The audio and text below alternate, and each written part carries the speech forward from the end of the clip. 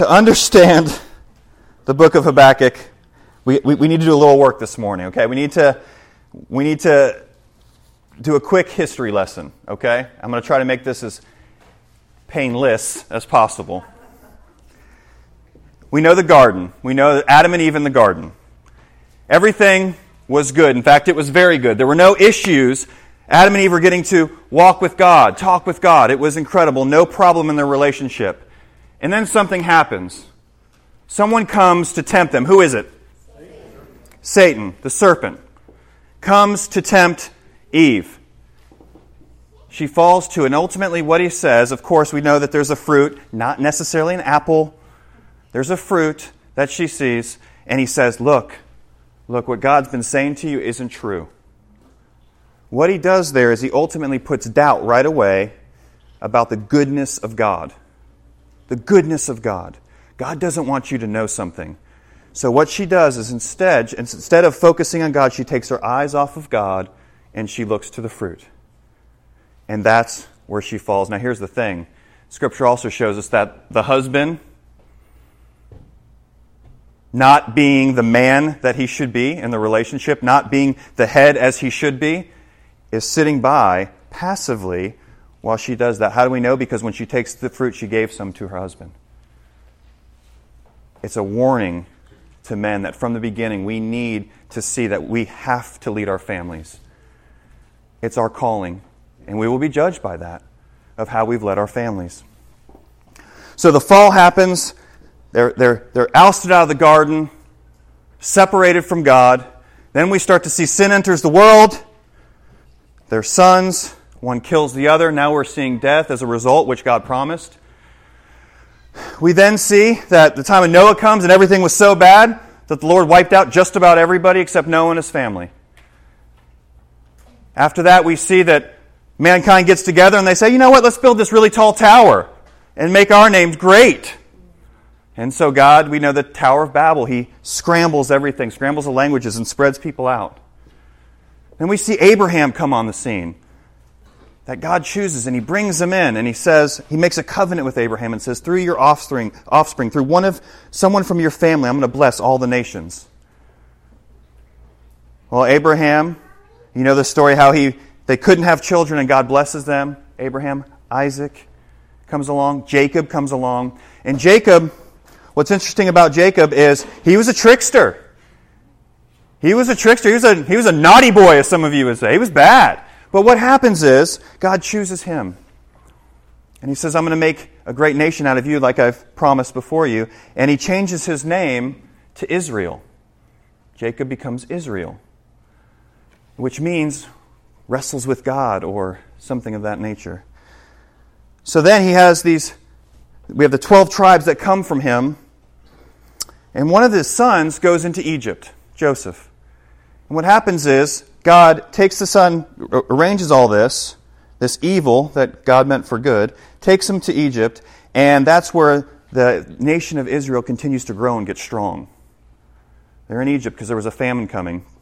And as they get strong, the Pharaoh doesn't like that. He gets nervous. So they become slaves. They're having these issues. And God says, I'm going to deliver you. And he raises up Moses. He uses Moses and he delivers them to the land that he's promised them. So they go, but because of their disobedience, they don't get to go into the land yet. You know what they do?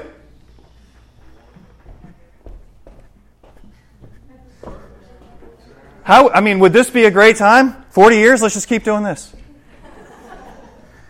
And you would think that would get through. But it doesn't because, again, all of us are hard-hearted people. We really are.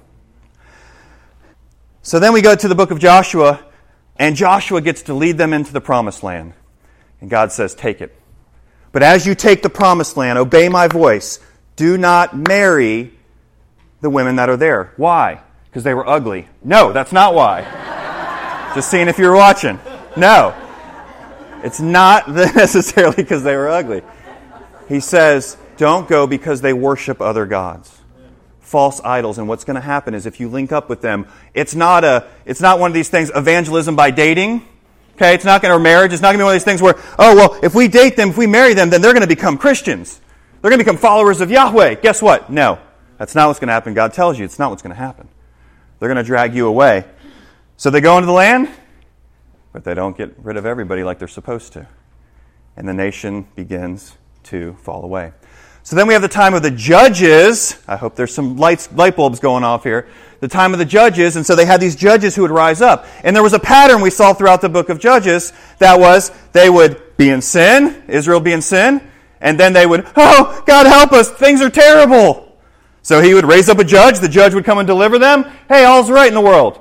And then we'd start sinning some more and following, worshiping false idols and over again. And what it says in Scripture is that during this time, everybody did what was right in their own eyes. Does that sound like any time at all? During that time, we get introduced, there's an interesting little book that we studied together, the book of Ruth. And it was during this time where all this evil was happening, we find the man among men. Anyone know his name? Boaz, that's right. We found Boaz. Again, a type of Christ, someone that we can see again. Boaz was a great guy. And he marries the Moabite. He marries Ruth. And through that, what's interesting is there's not a king in place yet, right? But what happens is God is working. We saw that God's hand was working. And what we saw was Boaz has a son, Obed, and then they have Jesse. And who's Jesse's son? Anyone know? David. King David. So we have the nation of Israel, and ultimately they said, we need a king. That's really our problem. See, if we had a king, we'd be okay. And God says, I'm supposed to be your king. And they said, well, yeah, we know that, but we really need it. We need an earthly king. And so, the Lord raises up. Now you have the story with Saul, which passes to his son briefly. But then we see that David comes on the scene there. And then David's there, and the nation of Israel is united, for the most part, under David. He was a man after God's own heart. Now, don't mistake it for a second. Doesn't mean he was sinless. In fact, there's quite a few things wrong there. But again, that just shows the power of God, that even though we're sinners, even though he's a sinner, God can do great things through us, as he did through David. David took the ark. They took the ark to Jerusalem, the holy city, conquered the city. Then David has a son, many sons, but one in particular, Solomon. And the kingdom gets passed to Solomon. Not his oldest son. Gets passed to him, and he says, ask for wisdom, was, other than Jesus, maybe the wisest man ever. But you know what's interesting about the wisest man ever? You know one thing that God said, don't do? Don't go to Egypt and get wives. You know what Solomon did? He went to Egypt and got wives. You know why? Because he's a sinner as well. And he goes, and what do you know? The kingdom begins to, you start to see they're worshiping these false idols again, these false gods. So then, when his son comes up to take the throne, guess what? His son does not follow the Lord. You know why? Because Solomon did it, although he's worse. See, that's what happens. If we will train our children, the hope is that they're going to love Jesus even more than we did, because they got a better start than many of us. But if we don't love Jesus, guess what?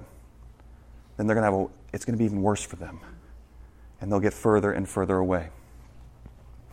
So what happens is actually his son takes over. He's cruel, and the kingdom splits.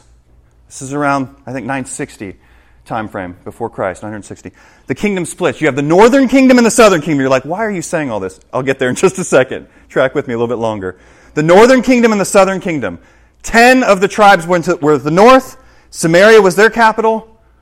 2 of the tribes, Judah and Benjamin, were in the south. Jerusalem was their capital. Divided. And then we see throughout Scripture these different kings that would come and go. And if you're reading throughout the Scriptures, you're going to see these kings. King of the north, king of the south. King of the north, king of the south. That's what's happening. The first kingdom, the northern kingdom, ends up falling because here's what they do. They don't worship God. They worship false idols. So he says, I'm going to raise up a nation. The Assyrians are going to come and they're going to wipe you out. But I'm going to leave a remnant. There's always hope. There's going to be some who are around. But I'm going to wipe you out because you are not worshiping me like you're supposed to.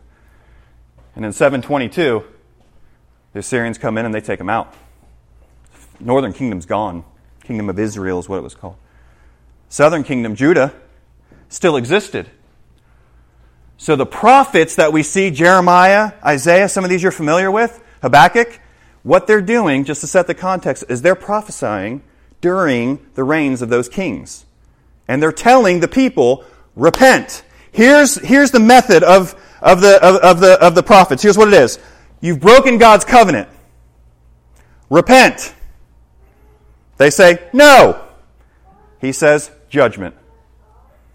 Over and over and over again. And he was many years patient, just like he has been patient with us for many, many years. So Habakkuk in particular, around 646 to 609 BC, Habakkuk, which I love the meaning of his name, it means basically to hug, to embrace. So I hope you feel like as we go through this book that you're feeling loved on by God and by Habakkuk. You're feeling hugged. He's a prophet of the southern kingdom, Judah, before it falls. It ends up falling in 586. There's some debate there. But 586 to, has anyone ever heard of the Babylonians? Babylonians, yes? The Babylonians are the ones who are going to come in. This is before that time, and he's prophesying to them saying, you've broken God's law, repent. No, then destruction comes. But what's interesting is, as we're going to see, Habakkuk is a little bit of a different book. And we're going to see if it has any application for us today. All right? That's the intro. You know it's going to be a long day. All right, let's get into the book of Habakkuk together. We're going to go through verse by verse as we normally do, and see how that goes. Habakkuk. What's great about it is he's part of what's called the Book of the 12. You know those minor prophets that are really hard to remember? Jonah is in there. Hosea, Habakkuk.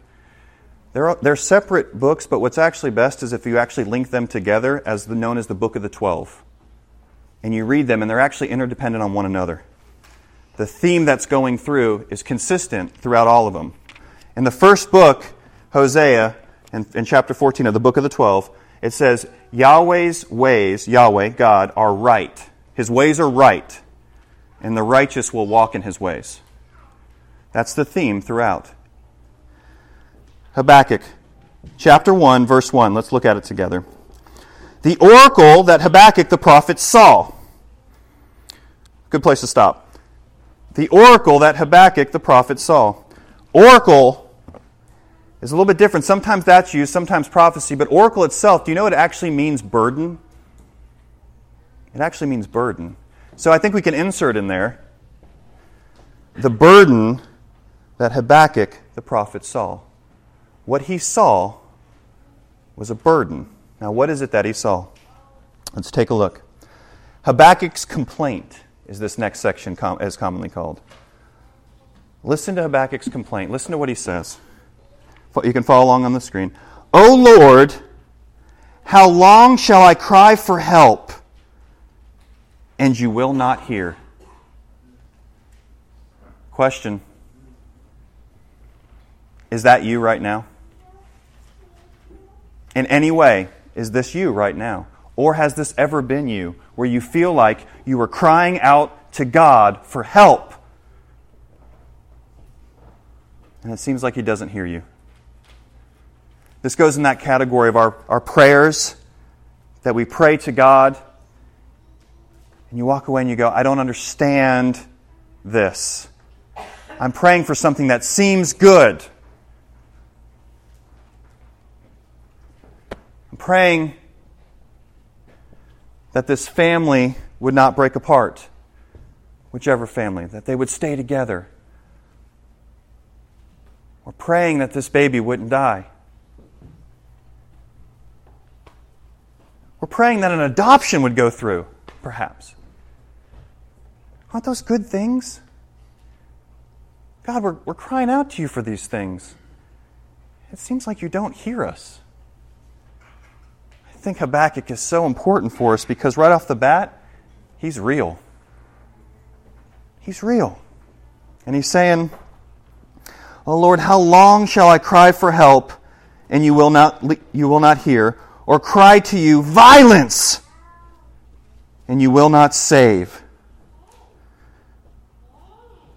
What's interesting is in Psalm 54, David actually calls God our helper. But he says, he cries for help, but God doesn't hear. But David actually says, God's our helper. Here he also says, I cry to you for violence, but you will not save.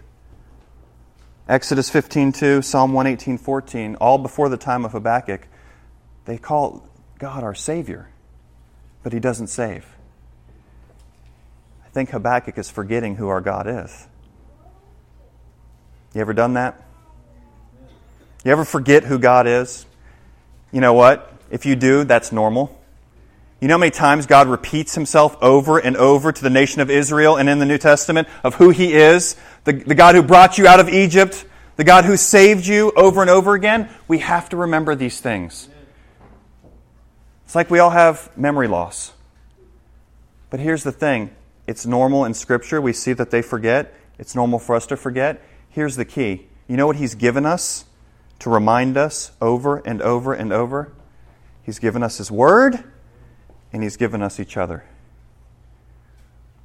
When you're crying out, how long, O Lord, will I cry for help, but you do not hear? There's violence, but you don't save. You need your brothers and sisters to come to you and say, remember Scripture. He's our Savior. He's our helper. What you're believing there are lies. And we need our brothers and sisters to come and remind us the truth. We need to store Scripture up in our hearts so we may not sin against God, and reminding ourselves that He is good. Because we will doubt the goodness of God. Right? When he's questioning right now, he's doubting something about God. Look what he says next. Why do you make me see iniquity? Why do you make me see sin? And why do you idly look at wrong? He's questioning God's goodness. Let's be honest for a second. You ever questioned God's goodness? I have. When things don't go as we think they should go, especially when they look like good things, adoption, children, someone being healed, somebody being saved, maybe a child of yours that's gone away from the faith and you're praying that they would come back, but they're not. It's not going the way that I see. Lord, I don't know what's going on. You know what we do? We start to doubt. We either doubt His goodness, or we start to doubt, maybe, is He strong enough to save? Does He know what's going on? God, do you even know what's happening? Because if you did, you'd do something about this, surely. We either doubt His goodness, maybe He doesn't know about it, we doubt whether or not He knows everything, whether He's strong enough. Habakkuk's there. He's there. That's where he's at. He's doubting. Can you imagine? God is always at work, but his question is, why do you just sit back and let evil happen? It's incredible. Destruction, verse 3, continuing on. Destruction and violence are before me. Strife and contention arise. All I see is bad stuff. Quick question for you.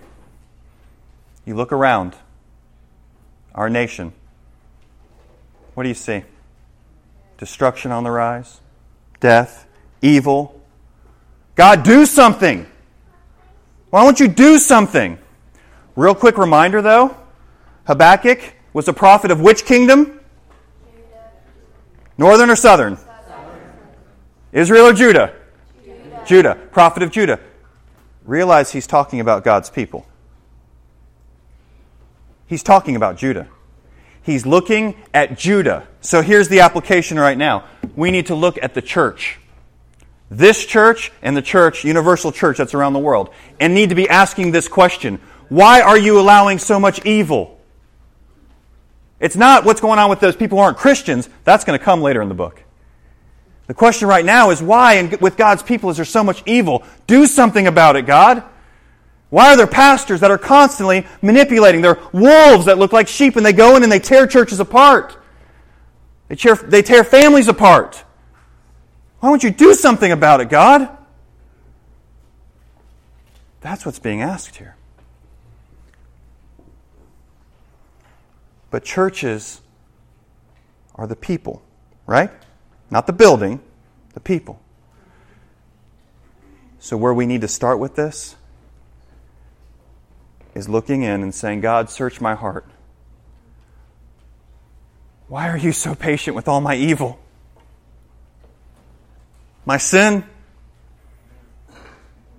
I'm not following you. I know I'm not. When we're not following Him, guess what that brings? Sin, evil. Guess what that brings? The church becomes sin, evil. The nation then becomes sinful, evil. We worship other things. Maybe not a little golden calf, but a television, a show.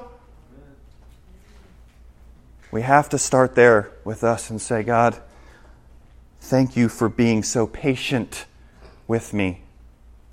You know why He's patient? You know why He hasn't done anything yet in that sense as far as His judgment?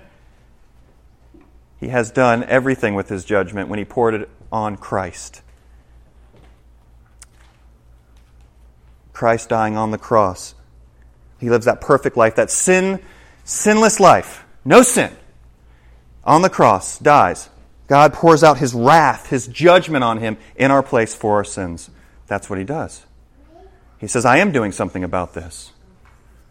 I have done something about this. And He is a loving God who is slow to anger and abounding in loving kindness. And He showed that that sacrifice was acceptable where on the third day Jesus rose. He says, I've done something about this. Now you need to do something about this too. You need to be following me, He says.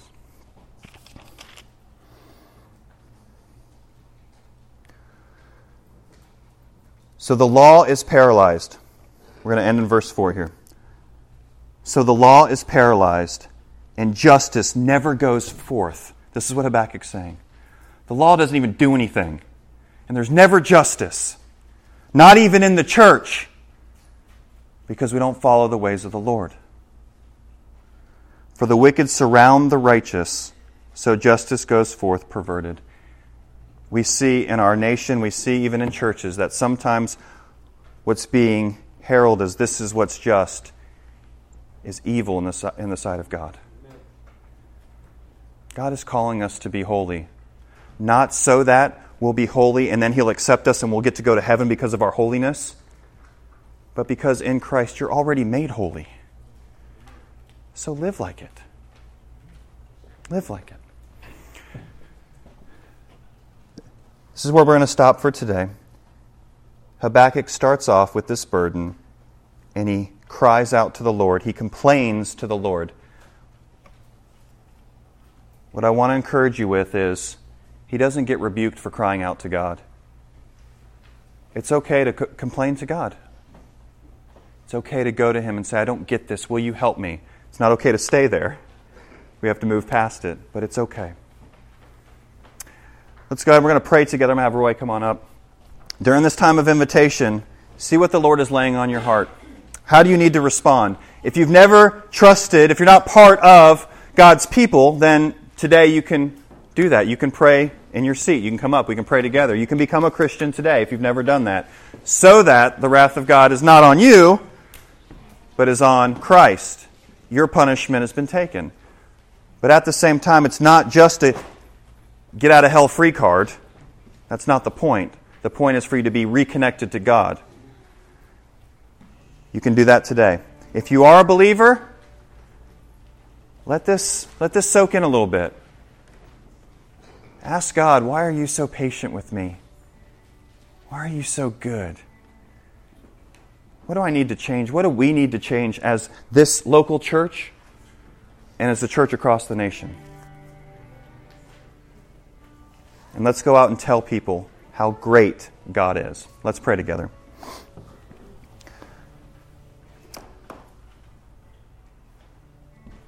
God of Abraham, Isaac, Jacob, David, Habakkuk, our God, we thank you for how great you are. We thank you that you are patient with us, that you are slow to anger, you are abounding in loving kindness, and you've shown your love for us in Christ. I pray for my brothers and sisters here today. I pray that they would cry out to you. If it's for salvation, then we say amen. If it's they already have salvation, but they're saying, Lord, help me see myself how you see me. In Christ, yes, a new creation. But search my heart, Lord. I know there's some things. I pray, Lord, that they would do that. I pray that I would do that. We are thankful for our time. We pray that your word would work deep in us. In Jesus' name, amen.